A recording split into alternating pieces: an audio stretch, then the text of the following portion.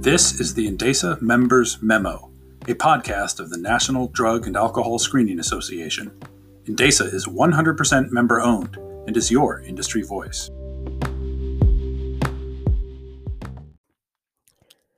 Hello and welcome to this week's episode of the Endesa Members Memo. My name is Jo McGuire and I am the Executive Director for the National Drug and Alcohol Screening Association. And I'm so happy to have you all listening to our podcast. I hope you stick with us, like, subscribe, share. Let's spread the word because we are trying to create a community here where we share good, accurate, educational information for the drug and alcohol testing industry. Well, today we are going to do part 4 of our series on all things marijuana and drug testing, and I hope you've been finding this helpful. If you have questions for me, please don't hesitate to email me at jomcguire@endesa.com, jomcguire@ndasa.com, and be happy to discuss whatever you would like on the topic. So let's talk today about drug and alcohol testing policies specific to the workplace when it comes to states that have legalized marijuana. So whether it's medical or adult use, recreational, retail, what is an employer to do? We do see employers that are just removing THC from the panel altogether. Very bad idea. Now, if you're listening to this podcast, clearly you know that. You agree with that in all likelihood. But you may be having trouble articulating why it's a bad idea. And ultimately, the most common sense, logical reason is because that places the employer directly in the line of fire for any liability, culpability, or any type of responsibility when there are accidents, injuries, or even fatalities as a result of employee marijuana use. And it does happen. Statistics show us that employees who use marijuana have more accidents and injuries than their counterparts who do not. They have more absenteeism. They have more turnover rates, so leaving jobs and going job to job to job. It's statistical fact, and we have 30 years of data that show us this commonality. It's not something that's being made up. It's something that is absolute fact. So if employees can understand the scientific data and evidence on the subject, then usually they can recognize, wow, that's going to cost me out of my pocket. Employees who use substances cost small business owners a minimum of $7,000 per month in lost revenue. There are some studies that say it's as high as $12,000. Of course, it depends on the size of the business, but on average, if you average that out in the United States, these are the costs to employers that they're facing. And it's substance use in general is costing employers billions of dollars in lost revenue. So if an employer chooses, well, we're just going to take marijuana off the drug panel because it's easier and everybody's going to fail the drug test anyway, and we're not going to have any employees. They're just giving in. They're throwing their hands up and giving in to the drug culture and essentially letting the drug culture win the day. And I know that many of you probably are frustrated with clients who take on this attitude, or maybe, practice of no longer testing for THC. But take heart and remember that this cannot last forever.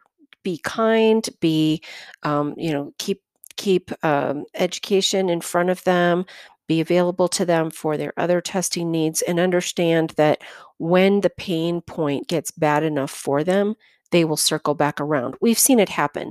I've talked to people in drug testing in the state of Colorado who have had employers who went all the way on the other side of dropping THC for everything, and then accidents, injuries have occurred. employee laying in the hospital burned over 90% of his body from a fire and tested positive for THC on the post accident because they kept post accident testing and then went, okay, we've got to put our policies back in place because this is a matter of saving lives. So it will have to come back around. It's just not sustainable long term. So maybe those are some talking points and statistics that are helpful to you. We do have some helps for employers on our website. We've written some white papers, we've put them out there. If you can't find them or you would like to use them, please let me know. I'll send you the PDFs, and they're just really simple. We have a frequently asked questions page, et cetera. We've got several resources that you can use. So the second thing is increasing the cutoff levels, and I think we've talked about this briefly in one of our other episodes, but a lot of times employers are saying, let's increase those cutoff levels because now it's legal here, so employees should be allowed to have more in their system. But employers are not toxicologists, and they don't know what those cutoff levels mean. And at the end of the day, the really simple, civilian um, kind of explanation of a cutoff level is it rules out secondhand exposure. So a cutoff level typically means this person has an ingested amount that is present in their system that they took into their body. So if you increase the cutoff levels, so let's say you go, well, we want to allow employees to now have 100 nanograms of THC in their system rather than 15. And again, I've had employers who have done this, and I have some talked them out of it successfully, and others I have not, and they've just gone down that path. So what happens is, all right, now you have someone who fails the drug screen. Maybe they caused an accident or an injury, got hurt at work. Maybe it's just harm to themselves, but there they are. They fail a post-accident drug test, and you're trying to make a decision. Well, they came off over the cutoff level of 100 nanograms, and so now they're positive, and they come back to you and say, oh wait, this is as a result of my roommate or my spouse using cannabis in the house or vaping in the house all the time, and it's not mine. Well, now you can no longer say categorically, absolutely, this was your usage. Now you have taken away that perfect opportunity to say, no, the drug test verifies that this was your personal use.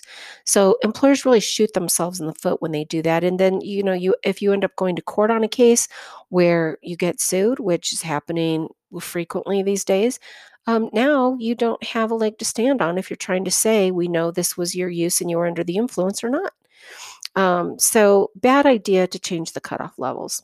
All right.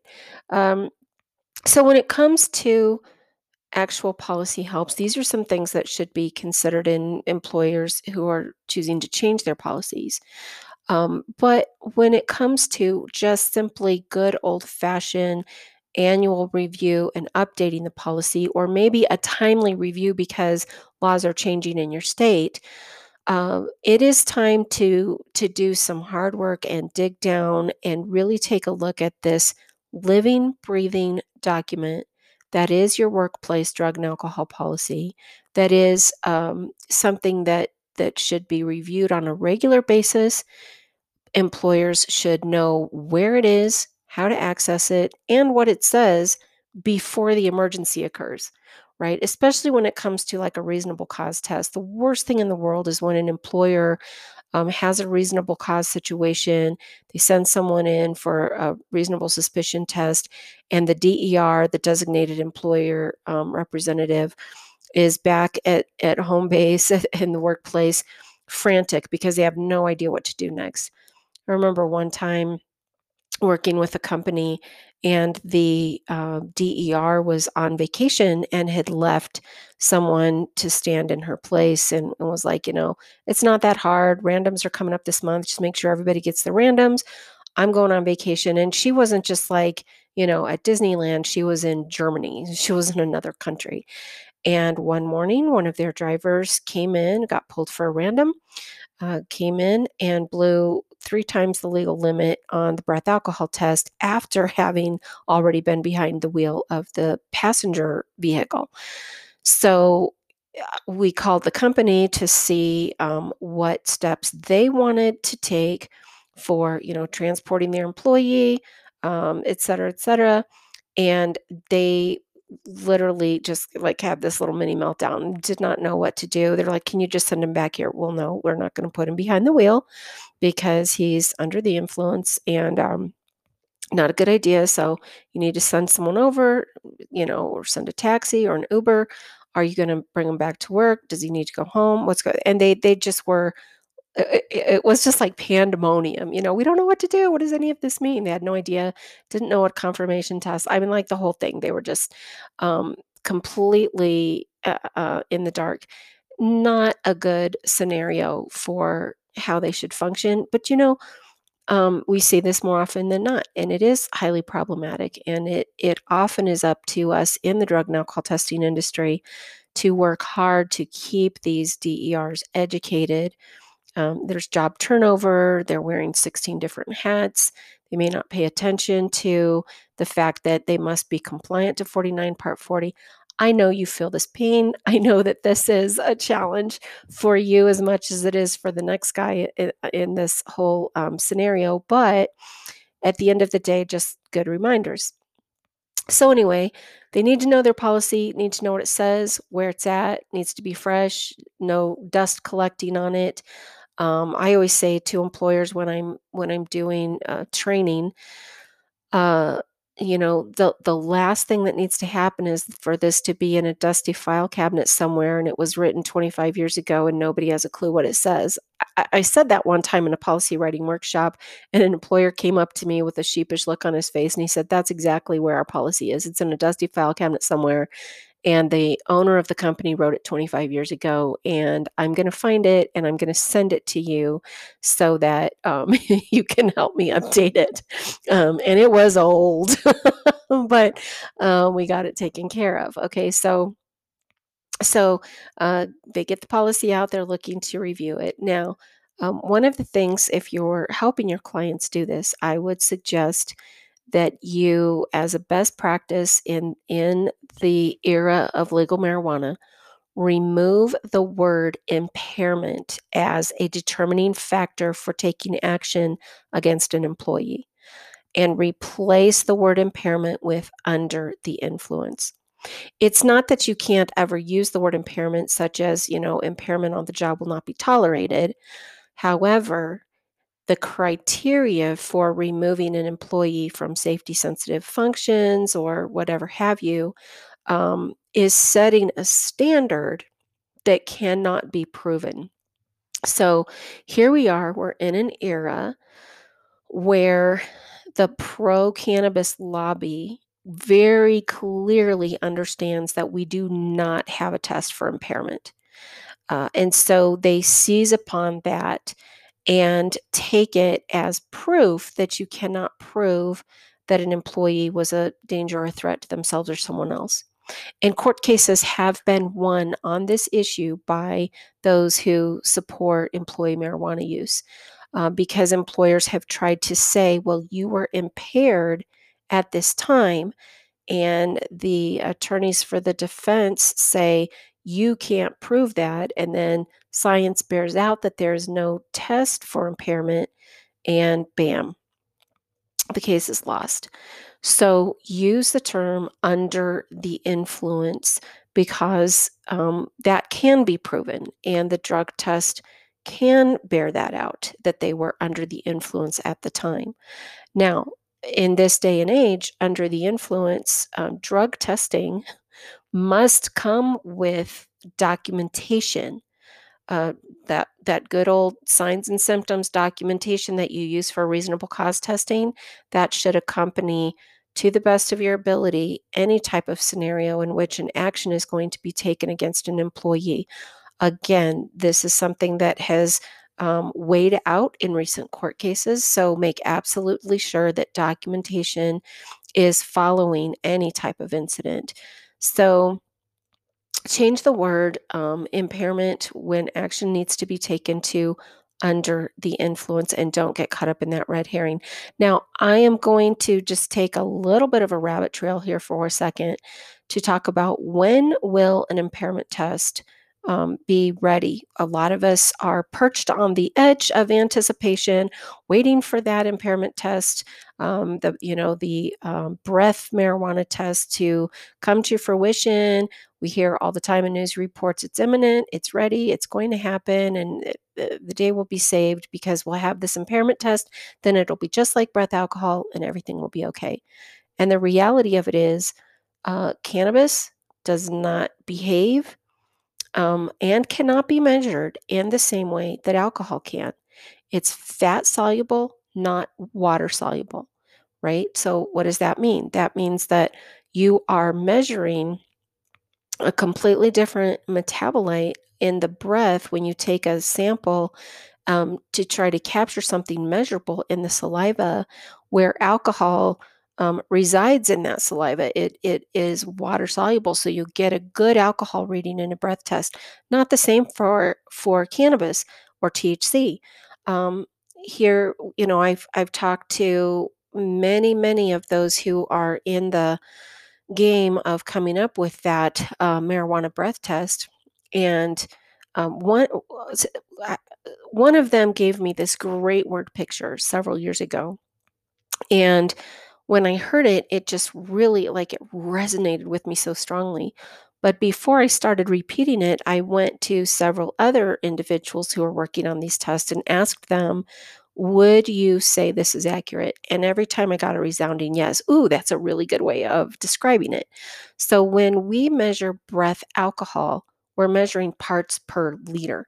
So you can take the 2-liter bottles, like soda comes in, you can line them up, how many liters of blood are in the body. And then when you get that percentage of measurement for breath alcohol, that's your percentage of those liters that are filled with alcohol rather than water or blood. Okay. So that's a very accurate description. It's a finite number and it can be easily measured, and we've been doing it for years. So, if that gives you a visual, however much alcohol is in the body at the moment or in the brain, it's the percentage of those 2 liters that you line up on the floor. However, when you're measuring THC, scientists say we are looking at eyedroppers of THC in an Olympic sized swimming pool. And some will say, yeah, but it's even bigger than that. But suffice to say, that gives you a good mental picture. I had one person say, no, it's more like grains of sand on a beach, but that seems so infinite to me. Eyedroppers of measurable metabolite in an Olympic-sized swimming pool. That's what we're trying to narrow down.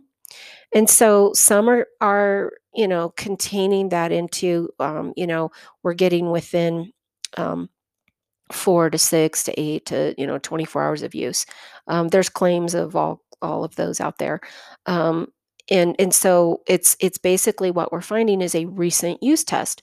Okay, so we're looking at a recent use test. Is that helpful? Sure, of course it's helpful. It'll help employers determine, did someone use in the last, I mean, I really think the last 4 to 6 hours, that's great because did they use completely irresponsibly at work or right before work or whatever. So narrowing that down is great, but it is not an impairment test. It still does not prove impairment because of all the arguments in court cases right now that, well, this person is used, every single day for 20 years, therefore they do not get impaired. Well, that's also scientifically not accurate, but that's what's winning court cases. That's what juries are believing, and that's how decisions are being made. So we're losing that one. All right, so let's go back to the test issue. Um, let's say we get this narrowed down to where we've got this measurable amount. It's within a few hours of use. And let's say that's irrelevant to the impairment test. Fine.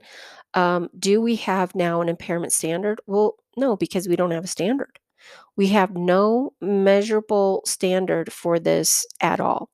And states are creating standards for driving under the influence or driving while impaired, and they're completely subjective. they're not based on the science that is out there that states that individuals can have trouble with multi-divided attention tasks and focusing and auto response times with maintaining 1 nanogram of THC in the brain. One.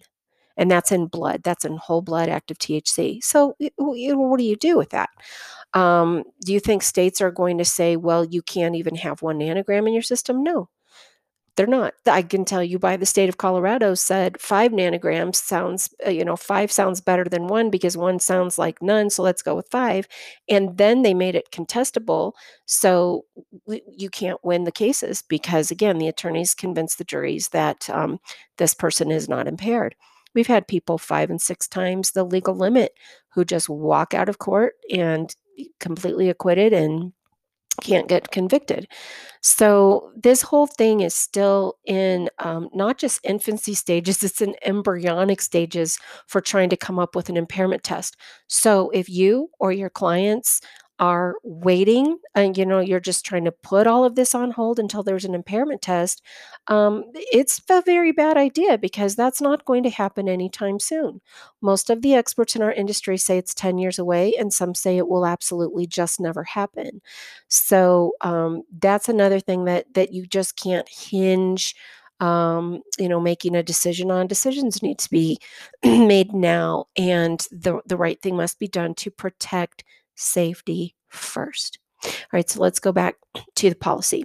Okay, so that's why we're going to take a hard look at that word impairment, and we're going to make some real decisions there, and look at under the influence, look at documentation, etc. Now, some states, and this is very important to note, some states are changing laws about what types of tests can be done. Some are scrutinizing pre-employment tests. Has the offer been made? You can't do it pre-offer, this and that. Many states have laws on the books about discrimination, discriminating against a, quote, medical marijuana card holder.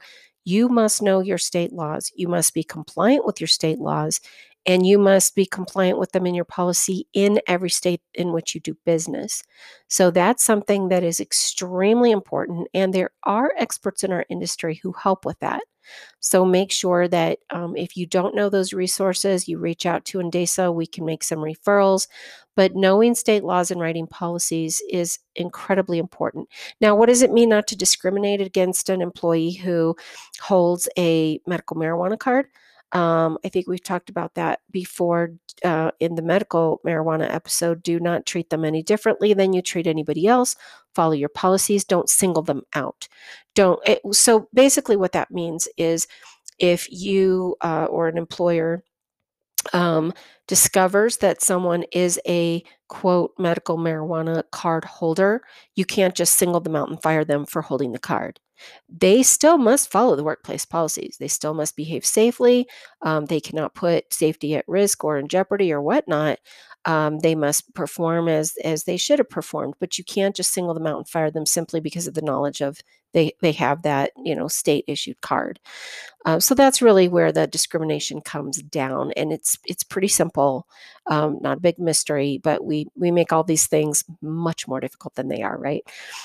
So know the state laws, make sure a policy is abiding by those very specifically, and know that at this point in time, October 2020, all states can do still allow drug testing for THC. Nobody has banned it. It's not illegal anywhere, no matter what you may have heard. It is allowable. Just make sure that those tests are being conducted within the proper parameters that some states have set. And if you have any questions on that, again, just let me know. So the last thing that I want to address on policy helps are, I think that we are also very much in an age where zero tolerance is on the periphery of extinction. So, when I was really in the throes of writing policy and evaluating policies about 10 years ago, I was 100% zero tolerance girl. You were not going to tolerate anything less than, absolute zero. But in this day and age, it's just that's not the way that it is these days. Especially in states where there's legal marijuana, employers need to take a look at second chances and options for helping people get evaluated and return to work, and follow-up testing, random testing programs, and solutions for teaching their employees that this is the boundary and we value you. We want you here. We want you to keep your job, but safety is first. Safety comes before your legal, right to use drugs in your state. And we don't want to lose you. So we're going to give you this opportunity to show us that you're going to stick to the rules, but we're going to test you. And also, again, you've heard me say it before many times. We're going to say it again. Watch out for that cheating, because this is the scenario in which cheating gets rampant. So watch out for drug test cheating. Make sure that you have integrity of the test, but send a clear message. This is an opportunity for employers to hold the line, to create a culture of safety, and to have zero tolerance within the boundary of we're going to give you an opportunity to learn the lesson. And then if you don't, you're going to have to move on. And because employee turnover is expensive and it's painful and it's, people do make mistakes. There are situations where people are unknowing about CBD. They get dosed by, neighbors who prank one another. We've had many cases in Colorado where people go to a neighborhood barbecue and someone doses whatever, the apple pie, the barbecue sauce, you name it. THC is in everything out here. And people get dosed and they are, horrified because they would have never used on their own. These things happen. That's probably not why the majority of people are failing their drug test in any way, shape, or form, but things happen. So it's an opportunity to extend some grace and to find ways to keep people at work and productive and teach them boundaries. So those are some things that I put out there for Policy Helps. I hope that this has been, helpful to you in your day-to-day work. Again, I welcome questions and would love to circle back and address this with you in any way that you need. One thing I'll say is we've done a 4-part series on cannabis. I'm going to take a break from this and we're going to go to some other topics in the weeks ahead. But if I get a lot of feedback on this, we may continue the conversation and do more episodes. I know this is always a hot topic, and we could really talk about this for probably 12 hours. Won't do that to you, but I do get that it's a bigger topic, and hopefully breaking it down this way has been helpful. So next time we're going to hear from George Gilpatrick on some very important issues to testing that I think you will find interesting. So make sure you tune in. Don't forget to like us wherever you listen. Make sure that you subscribe. That way the notices will pop up each week when there's a new episode, and it'll automatically download into your podcast app. Thank you again for being here. We appreciate and value you. Remember that in DASA, members matter. And if you haven't joined us, go to our website, www.ndasa.com. That's ndasa.com, and click the membership tab and look at the benefits. We are the voice of the drug and alcohol testing industry, and we'd love to have you join our family. Thanks so much, y'all. I'll see you next time. Bye.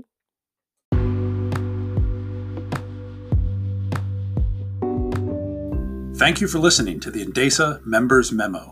Subscribe to hear all of our podcasts, and join NDASA to access all of our professional industry resources.